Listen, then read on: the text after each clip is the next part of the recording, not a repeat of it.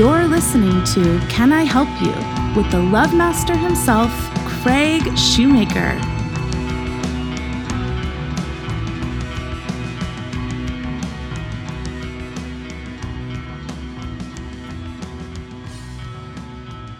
Hi, it's Can I Help You, the podcast with Dr. Craig Shoemaker, and we have a surprise guest, I guess you could say. That the reason you're a surprise guest is you're surprised that you're a guest. Absolutely. Yeah. I have no idea. No idea you were in here. You just thought you were in picking up a check, signing a contract. Surprise. And then we said, hey, we're going to put you on camera, and you didn't care that you're not camera ready. I love that. You're not vain anymore. Can I say anymore? Were you vain at one time? Oh, my God, when I had hair. I was so... Yeah, no. There's a certain point. You lose the hair, and then it's all gone. When did that happen? 27. I wonder about that because I really thought I was Because headed you there. have hair. Well, I was headed there, I thought. Mm-hmm. And then I remember Richard Jenny, this comic, he and I were sharing stories. This is way, way back. We were brand new and young, and I told him, I said, yeah, there's hair in my drain. You know, I think that's how it starts. And I got this knock on the door. This is in Ohio, in the middle of nowhere. And he goes, Shoo, let me see your drain. He wanted to see if we were on the same level of losing the hair, and it didn't complete the baldness. And I thought about it actually today. So how gradual is that? I'm sure you wanted to talk about this first thing in the morning. It's part of your surprise. Yeah, exactly. When you have a family like mine, you have to go into acceptance very early. Really? Oh, yeah. Bald family? Because it's all based on what, the mother's father? They say that, yeah. Right? And so I had older cousins that I could look at and go, okay, this is what it looks like 4 years from now. This is what it looks like 8 years from now. So get over it now at 11 or whatever it was. You were already in acceptance? Yeah, I was like... here's your future. Yeah, it was a live here and now. I had the Sean Cassidy thing. I mean, it was beautiful. But I knew it was short-lived. And as a musician, by the way, this is Ty Stevens. Oh, that's right. I never did that. Yeah. That's all right. I mess up on these things, so I don't do the traditional anything, including how I booked you. Is I say, come on over. Right. No, I love that. Come on over. And suddenly we said, hey, have a seat. And we have a microphone and a camera in front of us now. So Ty Stevens has been in the music business for probably 30 years, maybe more. A little bit more, but yeah. A little bit more. And you could say, though, your entire life, because I'm sure you started at a very early age. Not as early as you would think. 17. That is not... You right. are correct. Yes. You always think the prodigies, or it's starting at 6 years old, even if they give you a triangle. That's right. That's all I could do, by the way, when I was a kid. I was a recorder guy. The handout flute? Yeah. Oh, yeah. I love that you call it a recorder. I just thought there was this piece. It was a piece of shit. It is. Handout flute that we would get. The poor kids got those. That's right. Were you a poor kid? I was a poor kid. Oh. I lived in a one-bedroom apartment with my mom. There you go. Yeah. So single mom as well. Yeah. So, but you got the triangle. I didn't get the triangle. That's how poor I was. just the recorder. No, we were poorer than you. The triangle gets dished out to the really poor. Oh, there's when you think about it, one is triangle. Right. I mean, think about it. The flute. I mean, at least you're playing something. A triangle, you wait the entire song for. Right. And they told him, pa-rum-pa-pum-pum, ding. That's hilarious. Nailed it. That's hilarious. It's true. It's actually a little bit of pain, quite frankly, because I love music, and I never did the music because we couldn't afford it. Yeah. I mean, we were poor. Yeah. So what was your first instrument? A guitar? That's the standard. First real instrument. Yeah, it was all based on like a Freudian thing. I had done acting in the school plays growing up. Yeah. And I was Tony in West Side Story in junior high. Oh, my God. Me and too. That brought me a lot of attention from girls. Yeah. Oh, yeah. And I thought... That's a motivator. I want to be an actor. Not so much because I love acting, but because I love the byproduct of whatever that thing is. That's a lot of people's inspiration. Yes. I wonder if women. I'm going to have to ask a woman that if that was ever your inspiration. Are you going to get attention from? Yeah, it's not, is it? I don't think so.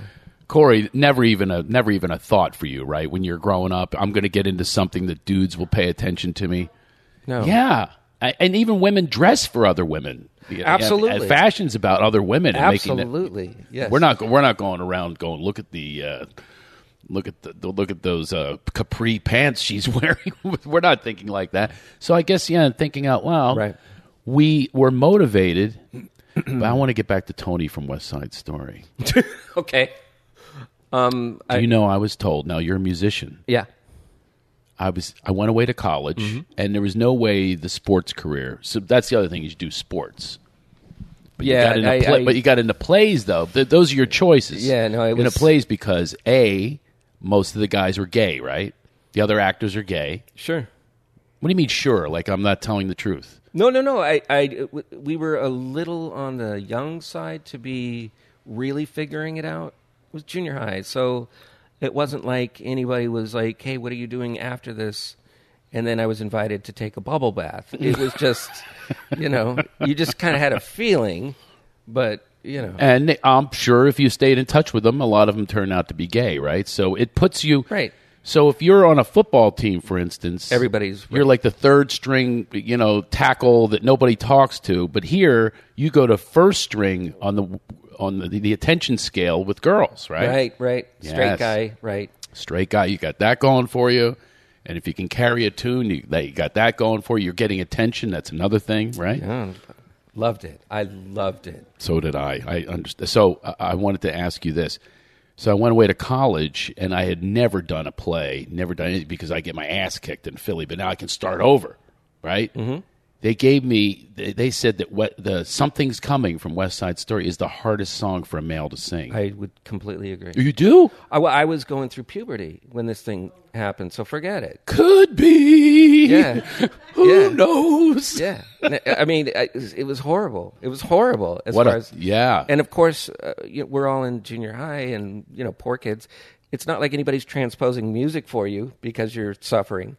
Right. They're like, we have it in this key, and that's the only key that we can do it in. So, fuck you. When you're poor, you only get one key. I never heard that That's right. That's right. Yeah. We didn't have key rings. We just had a key. We don't have tuning forks. We have a tuning ladle. That's what we use here because we got them on sale. I was not aware of that.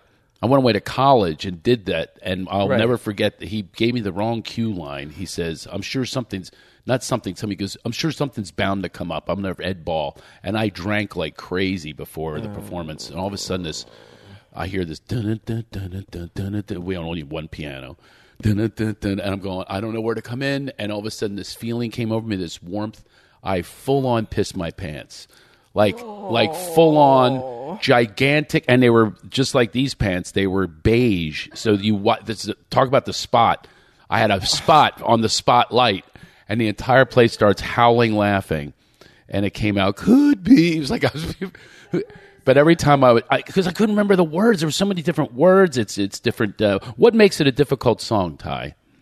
Why is it a difficult song? Well, firstly, can you explain to people? I need like a 5-octave range. They told me I needed that. There's that. There's the rhythmic aspect. Yes. Yes, it's coming, something good. If I can wait, something's coming, don't know when, but it soon catch the moon. One-handed catch. Exactly. So, around the corner. I'm just afraid he's going to piss his pants. So as what happened though is the words are very confusing though because is this the catch line? Is it the moon line? Whenever I knew the line, I would belt it out, but all the other times I would go something's maybe if I stand still, if I can wait around the corner, or whistling down the river, come on, deliver. So I'd be figuring this out. And a comedian was born. Drunk. Exactly. I can't believe you just said that. I haven't sung since. Well, I'm just saying. I'm so afraid of singing that I'll sing on a comedy stage. That's as best I'll do. And then people will go, "You have a very good voice." but which is great because I can fail and have nobody say that, and I don't care. That's yeah. I mean, well, I started in Wet Side Story. That's why. I mean, I'm so happy. If anything happened today in our interview, I now have a title of my story, which I've been telling stories a lot lately. It's Wet Side Story. Yeah, Wet Side Story. That's fantastic.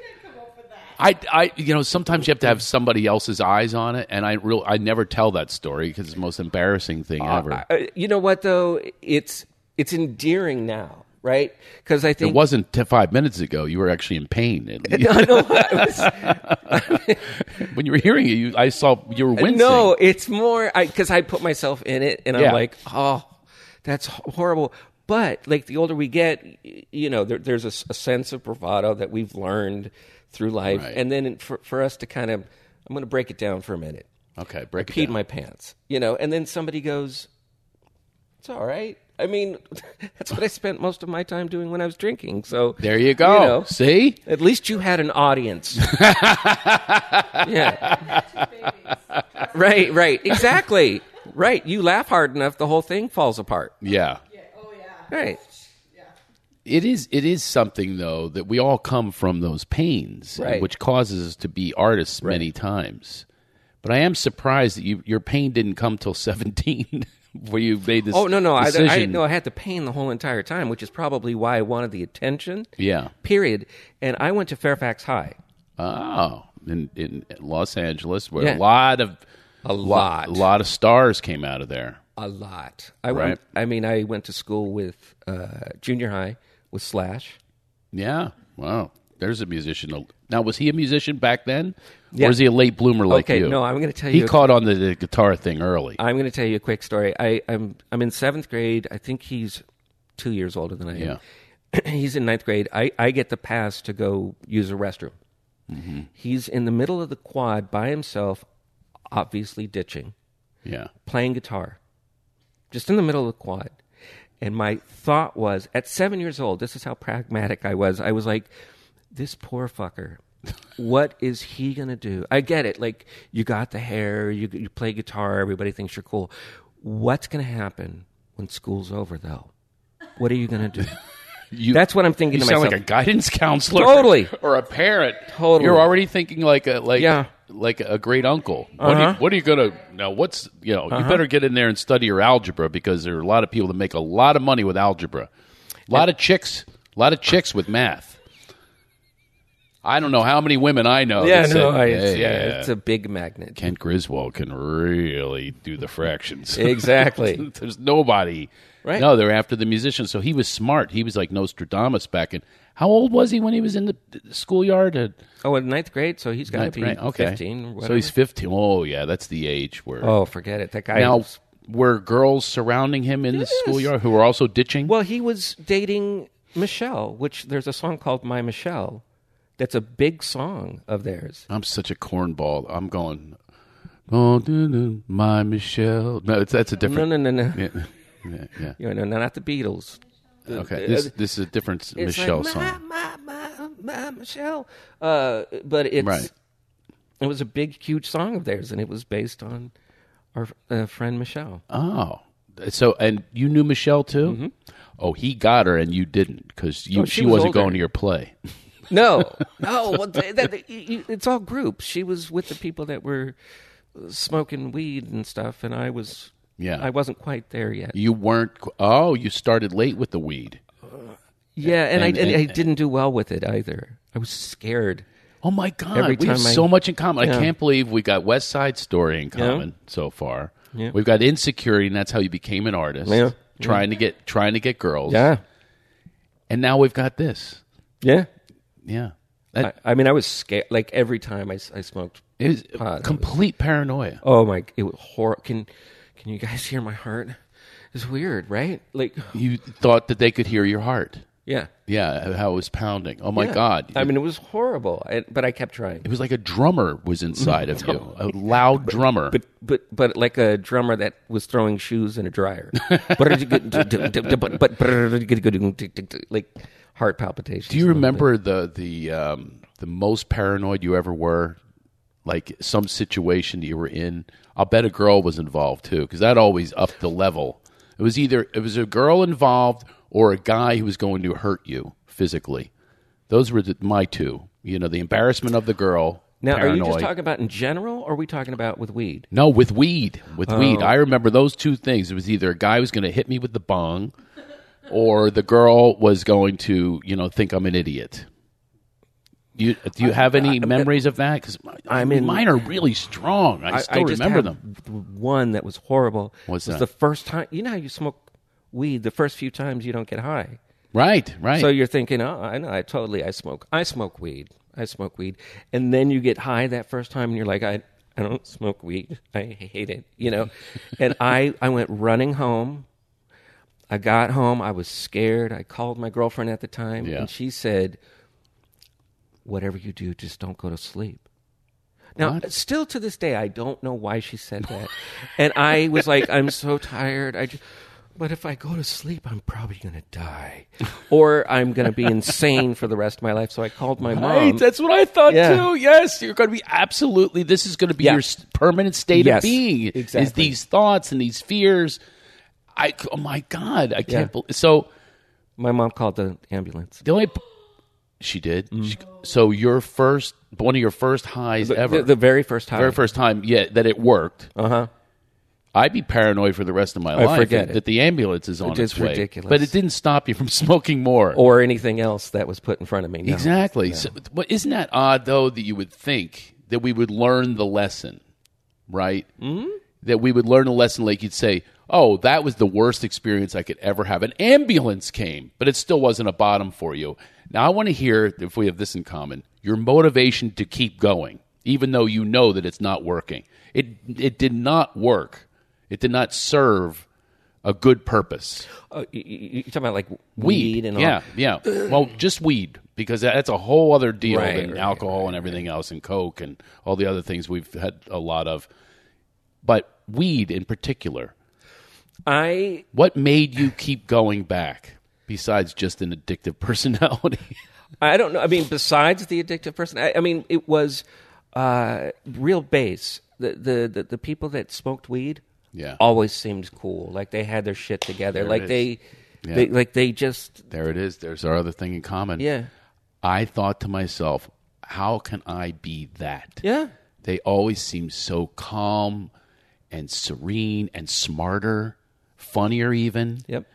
And I aspired to be that. And I'm going, this is the vehicle to do it. Yep. Maybe I had bad weed. I don't know what it was. So I know see, when you're poor, that's the other thing. You have really bad weed.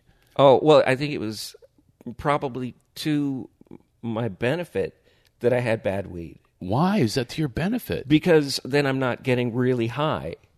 You know what I mean? It was dirt weed. It was as opposed to like... but didn't you have those other methods of getting high? This is how you make the cheap weed better. I'm going to give you all these tips now that you don't smoke weed. Great. Perfect. Well, first of all, there was shotgunning. Right. Remember the shotgun? Yes, of course. Where your friend would put the joint in their mouth, fire inside their mouth, mm-hmm. and then they would have a little bit sticking out, and they would go up to you, right? Yeah. And what would they do? Blow it as fast as they fast. Direct into your... We're still talking about direct, weed, right? It was a direct tunnel to the lungs and to the brain, right?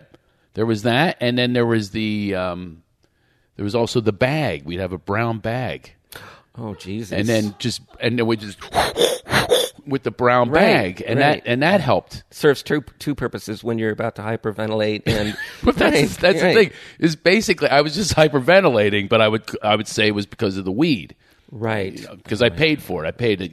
Remember nickel bags? I do. Well, those were $5. I was a dime bag guy. Oh, you'd always have dimes, nickels, quarters. I mean, we were poor, but like you said, you got the triangle, you got the nickel bag, I got the recorder, I got the dime bag. Yeah, it's funny. Well, it never served me no matter how, each time I tried, I go, this will make me smarter. Mm-hmm. And it never worked. No. So, by the way, do we need to turn to the camera, do some sort of a clarification that clears us of, what do they call that? When you make those public service announcements, like don't do this at home. The more you know. The more you know. Oh, remember those? Yeah. The more you know. The more you know. I'll know a lot more if I get laid. Right. Because that's the goal. Yeah. Oh, that was the goal. So it's 17 years old. You start. Well, because I went to Fairfax, the acting wasn't considered cool anymore. Oh, I know. High school. So you were saying like in Philly, right? In Philly, it was the gay guys, right? And or really, really geeky, ugly, guys, right?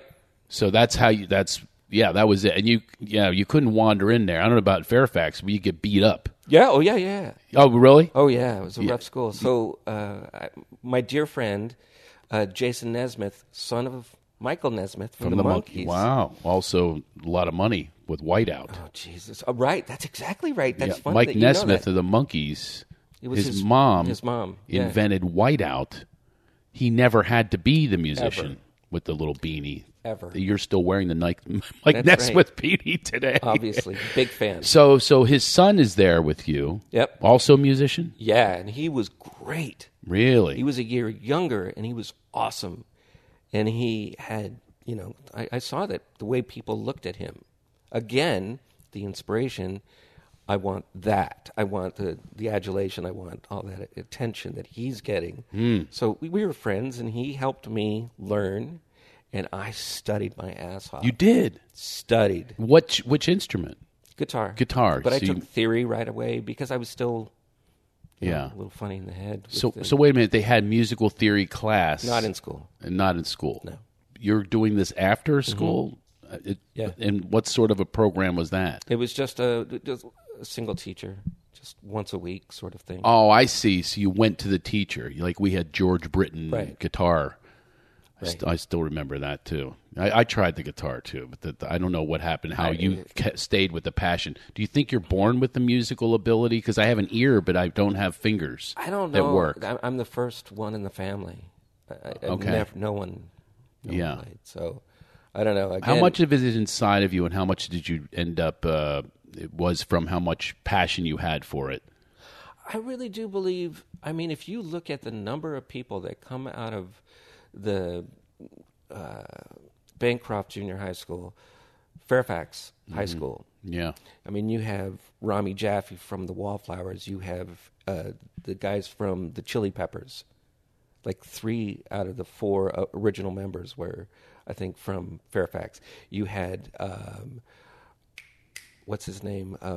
Alpert. Herb Alpert was from Fairfax. You have... What in the world? It keeps going and going. The guys from Warrant, it just... Tracy Guns, all these people that were huge, growing up especially. So there might be something in the water in that area that even if you weren't born with it... it's environment. It's what you're around. Exactly. So if you didn't have access to those people, if you went to my high school, we had the Johnston brothers. The Johnston brothers were very good at country. Okay. And which was odd because it was in Pennsylvania, but there were the Johnston brothers. That was it, though. At first when you said Johnson... Yeah, I was thinking Lewis Johnson went. Oh, you went to school with Lewis Johnson? No, I did not. Okay. I did. Johnston brothers, though, they were the only ones that I think came out of our high school. But I think it's the environment. It's like what you're around. Think about it. I'm thinking out loud now. Yeah. If you're in Texas, right? Football.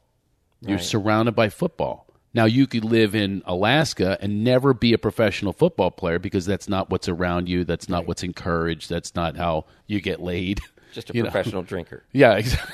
Right. Which we all thought about. Yeah. How many times did you hitchhike home from there? Did you ever have those late nights where you just get lost and you end up in some place that you don't know where you are? In the days of no Uber, it was called hitchhiking. Yeah. Dangerous. I had a couple. Like near death or just near trafficking something. We were a bunch of good-looking little kids, and we grew up in that area that was like, kind of people liked little kids that were cute. Yeah.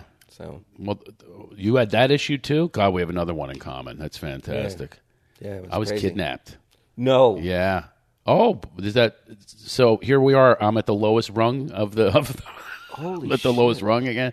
Yeah, I was kidnapped by a serial pedophile when I was 13. Holy shit. Yeah. I'm so glad you're okay. Yeah, I'm way okay. I talk about it because I hid it for years, which probably led to more drinking and using. But yeah, I don't say I love talking about it, but I'm so free that I do love to share the freedom that is found when you, just like you found your freedoms.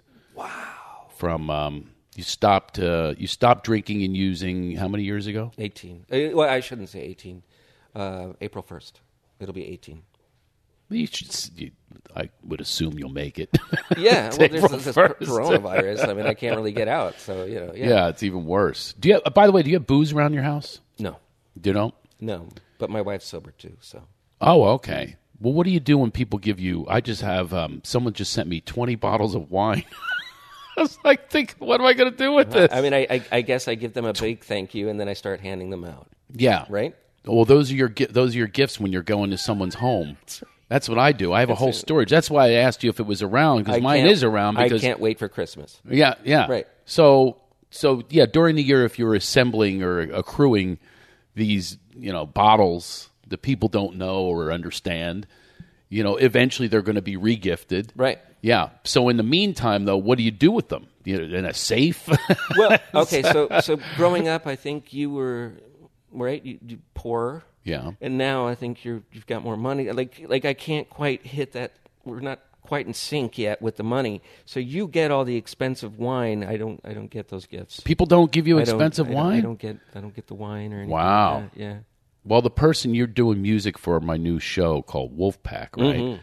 The guy that sent me the 20 bottles is the leader of the Wolfpack. He's my co-producer. If he digs the music, if he digs your music, you might get 20 bottles of wine.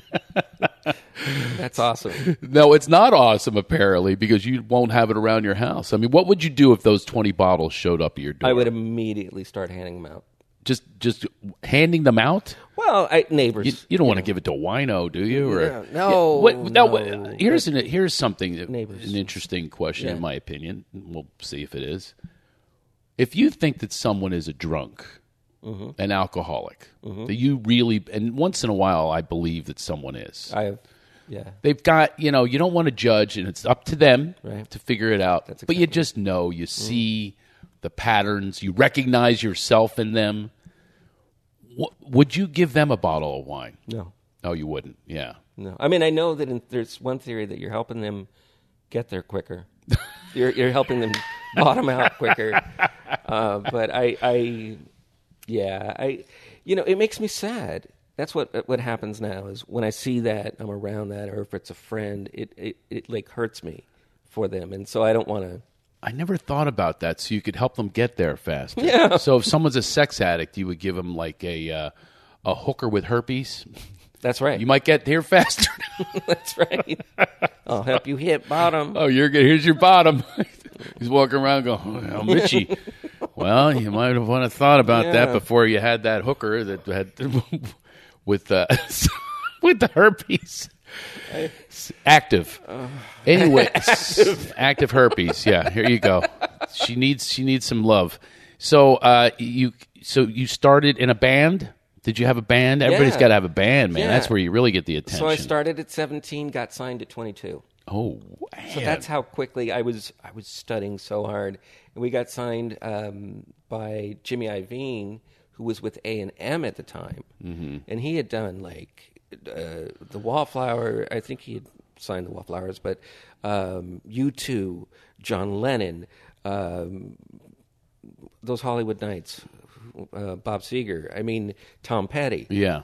Huge. Well, A&M, yeah. Yeah, exactly. Yeah, get much bigger than that. And then we got dropped and stuff because that's what happens. Well, listen, you had it at one time. When they sign you, do you get money upon signing? This wasn't that kind of. It was like we have first right of refusal. You're gonna go in and you're gonna use our studios for free. We're cultivating. This is back in the days of cultivating. and Oh yeah, that doesn't happen anymore. yeah, and within 9 months of being cultivated, we blew ourselves up. Basically, Yeah. we did. We blew ourselves. That was that band. You Yeah. didn't have any other bands after that? You went to the No, other side I of... went to the other side. I became the hired gun sort of guy. Yeah. Folks, if you're listening now, I don't mean the other side like he went to the devil, but went to the other side. But you're the other side of the, as they say, the camera in show business or in acting. I still stood on stage. You did. But I was the guitar player that was hired for Hilary Duff, or hired for Mandy Moore, or hired for Ali Najee, or, You were that guy? Yeah. Man. And you were a studio musician. Yeah.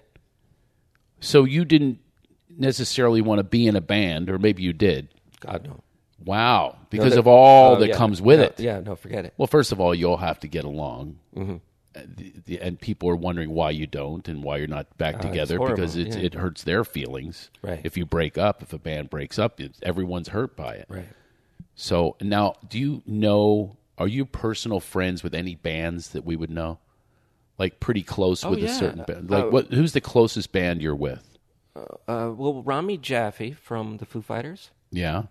One of my dear friends growing up. I've known him for over 30 years. So you're friends with all the Foo Fighters? No, just him. But I'm invited when he's in town, and my kid, 8 years old, is just in love with those guys. So Rami's such a sweetheart. But they break up now and then, and for years, right? No, not yet. The Foo did some fighting. I don't think so. They're not real. They're not real Foo Fighters. They're not real fighters. They're Foo. Really? They're Foos. Wow, I thought they broke up all through the years. No, they've been going. All right. Well, that shows you what I know. No, it's okay. It's the fighters. It's confusing. So where do they live? All the Foo Fighters, Mostly like here. Seattle. Oh, no. Okay. I think you start off in Seattle and it's raining and stuff, and then you think, yeah, right, California. Where do you, when you see a certain sound coming into the mainstream, what are your thoughts? Are your thoughts, I need to adjust to that sound, or this one's going to go away? Or do you have an instinct this one's going to hit, like the grunge when that happened in Seattle? What's going through you? Because you're now, you got your groove, you got your specialty. Right. That obviously is not. Now that I'm a producer, yeah. Oftentimes I get somebody that comes in and says, this is what I want to sound like. And they'll play the thing for me. Yeah. And sometimes I find it really inspirational and cool and interesting. Like somebody will bring me something, Billie Eilish. And I'm like, wow. That's interesting. I mean, it's like I get the derivation of where she comes from, but then there's all these cool sounds. Cool. And then there's some times that they bring some stuff that I'm like, oh, God, just because musically it's not my thing, but Well, bring us through the last few decades of different sounds that came out. New sounds that came out. The first one I think of that changed for me is when grunge. Right. That was really different. And then there was new wave. Right. Right? Right. New age. I mean, that's a whole other deal. But there's I happen to one, like new age, by the way. But what's funny is, do you know... I'm into Enya. Do you know an artist named Mindy A. Bear? Yeah. She and I have been working together for years. Before she got signed, after she got signed, I just finished her last record. When I say that, we were writing. Mm-hmm. So I have 4 or 5 songs on her next record. That's awesome. And that's a totally different thing than the super pop thing that I was doing.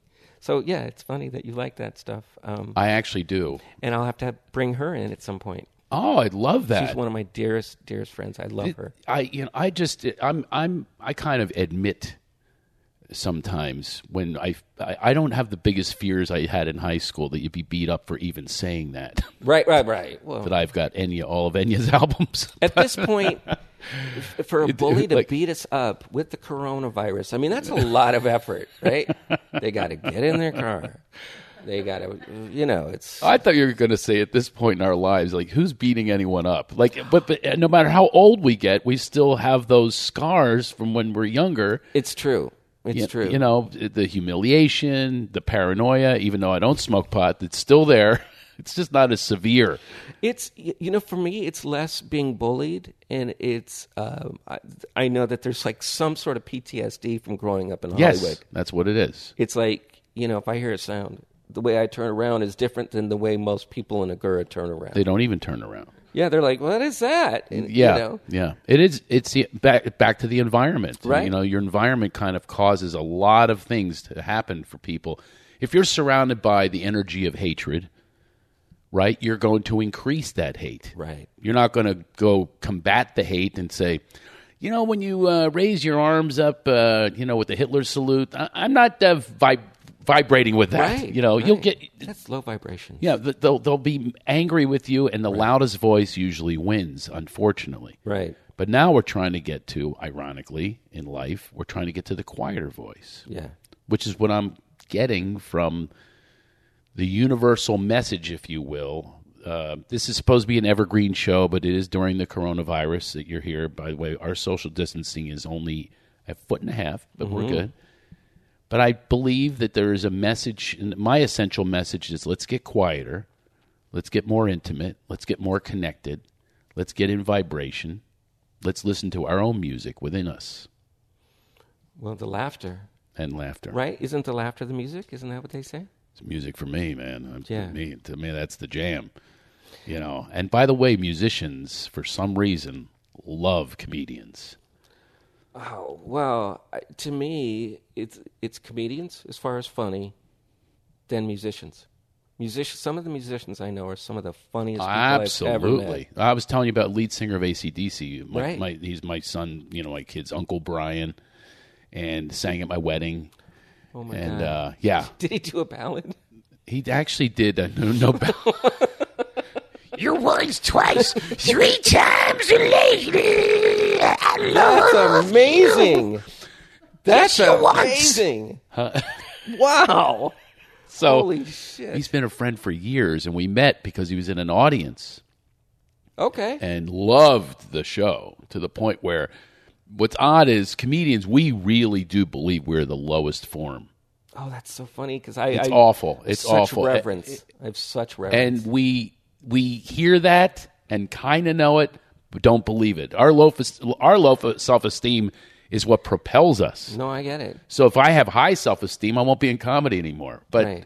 So I'm actually going, oh my God, I'm at his house. Like he can't wait to hang out with me and tell me jokes, sing at a wedding, and I can't believe that I'm with this great musician. So there's this mutual admiration club. Absolutely. A lot of musicians. Well, it's also the hang. It is the hang, yeah. When you're not on stage being the funny guy and we're not on stage performing. Right. I think there's an instant, let's just get real. Let's just talk. Yeah. Let's just hang out. Let's get to know each other. I again, in thinking out loud, I guess part of it also is if you're around comics, there's a little bit of projection that goes on. If you have a distaste for something they're saying or doing, there's a little level of competition and all of those things. It's completely clean and clear when I'm sitting here with you, a musician. So as a mutual respect, and you're not going hack. You know what I mean? Like musicians, I toured with a band. Kenny Loggins. No, that's awesome. I have got to tell you, some of the things that I was gleaning from the experience was just that. That was the time Richard Marx, remember him? Yes. Richard Marx was their Mark. That was the guy that they went, that was the comedian. I know. Comedians going after another comic. There's some standard, the guy with the puppet, they don't like puppets. And so Richard Marx, I will never forget. I didn't even know who he was, but the Loggins band, plenty of material. They had it out for him. Yeah. But it was a projection. So they got together with me, and they're doing bits and comedy, but there's no judgment. Right. It's clean and clear. Right. That's so, funny. God, we could talk for hours about this. Well, and at some point we'll have to. At some point off this world. Yeah. The time I spent with Jack Riley Do you know who that is? Yeah, the actor from way back in the 60s. I lived with him for... Lived with Jack Riley. 5, 6... that's what I'm saying. It's bizarre. Lived with. Yes. I'm like... Who's quite a bit older than you are. It didn't look good from the outside. I'm just telling you.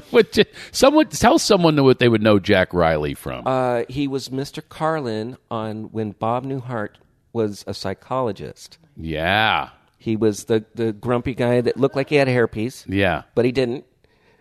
And he had gray hair, I think, from birth or something. I don't know. He was really funny, but he was the guy that would go, "Hi, Bob." Like, really just stoic. Subtle. And that's your roommate? That was my roommate for 5 years. Did he walk in and go, "Hi, Ty"? No, but he had some of the funniest one-liners. He was, I mean, to see behind the curtain with someone like that, it's because he was like a saint. Really, I'm supposed to wrap this up, but you got me on Jack Riley here.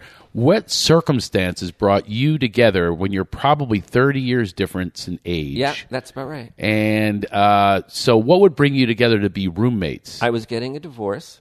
Okay. And I was part-time touring. All right. So I didn't really need a place to live. You needed a place, a little crash pad while you're in L.A. And an ex-girlfriend of mine, when she was working for Jack as a personal assistant, I had made friends with him, and she was like, "Oh, you guys, he's kind of separated a little bit, and you are. It would be like the Odd Couple."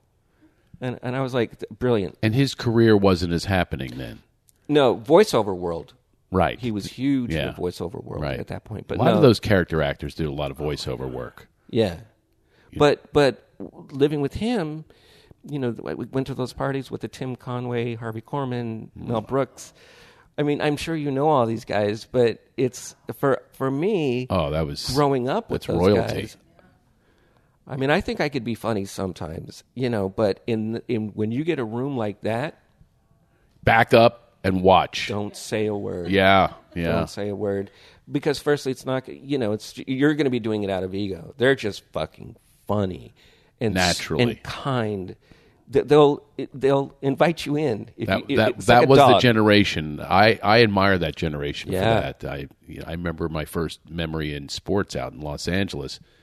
I sat next to, for the World Series in 1988 when Kirk Gibson hit that home run, next to me, the first people I hugged when he hit that home run, people were celebrating, were Bob Newhart and Don Rickles, Walter Matthau, and Jack Lemmon.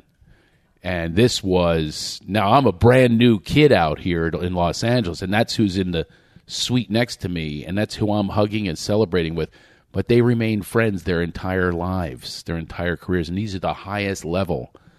And then you go out to Mastro's, and there's Rickles and Newhart, and they were best friends till Rickles passed away. But that's how it operated then. Yeah. And I just hope for that now. Well, I guess it's too late for me. I can't have any new friends. Right. It is where it's gonna be where it's gonna be right now. But so one last thing. It's called "Can I Help You?" Can you help someone with? You write a lot of songs. Yeah. Can you help someone with the process, the inspiration, where the creator works within you? Creating a song, something new. Can you give us a little suggestion on how your process works? Yes, I'll tell you this. The entire time I was drinking, I talked about all the great songs I was going to write. Mm-hmm. The entire time. And then, literally, when I got sober, I became a writer. I talked about it my whole life, and then I got sober, and there it was. You weren't doing it. You were just playing. Yeah, Oh, you were playing at the time. Yeah. Not writing at the time. And now there's much more of the... Yeah, and knock on wood, I haven't had any sort of writer's block whatsoever since I've been sober. And for me, I take myself out of the equation in the sense of after a song's done, I don't think, look, I did that. Yeah. I did that. I think, thank the universe, God, whatever, that came through me that helped that, because I was just a conduit. And it becomes so much easier. There's one of my first mentors and sponsors was a man named Paul Williams, and I only say that out loud because he's okay with it. Oh, yeah, very much so. He's one of my close friends, by the way. I love Paul. Yeah, we have another commonality. Yeah. So, I call him my Paulie Lama. Oh, my God. Don't tell me you do, too. I don't, but that's... I always say, hey, Paulie Lama. No, Paulie Lama. Oh, my God. He's one of the most brilliant people ever. And He'll write a song on a golf course. He's so giving. Tell him the topic, and he'll give you the, yeah. And he told me, the song is already written, Ty. Yeah. It's your job just to excavate. And I thought he was going to say, do you believe this? It's just get out of the way. Get Well, out of the way, clear the channel. That's part That's of it. the message for me, is like you clear the mechanism. Yeah. As they had in that, for the love of the game, Love for that the movie. pitcher. Yeah. Clear the mechanism. And I loved that he did that. And they showed it on screen on how that's done. But really what that is clear it out and let the authenticity shine through. Yeah. Let your higher power, your creator, Yeah. is creative. Right. So that's what you're saying is, Yeah, that's it. I literally, and then you're just the conduit. I sit there and I think of a title, and Mm-hmm. and it's a form of meditation. And I start from the title and work my way backwards.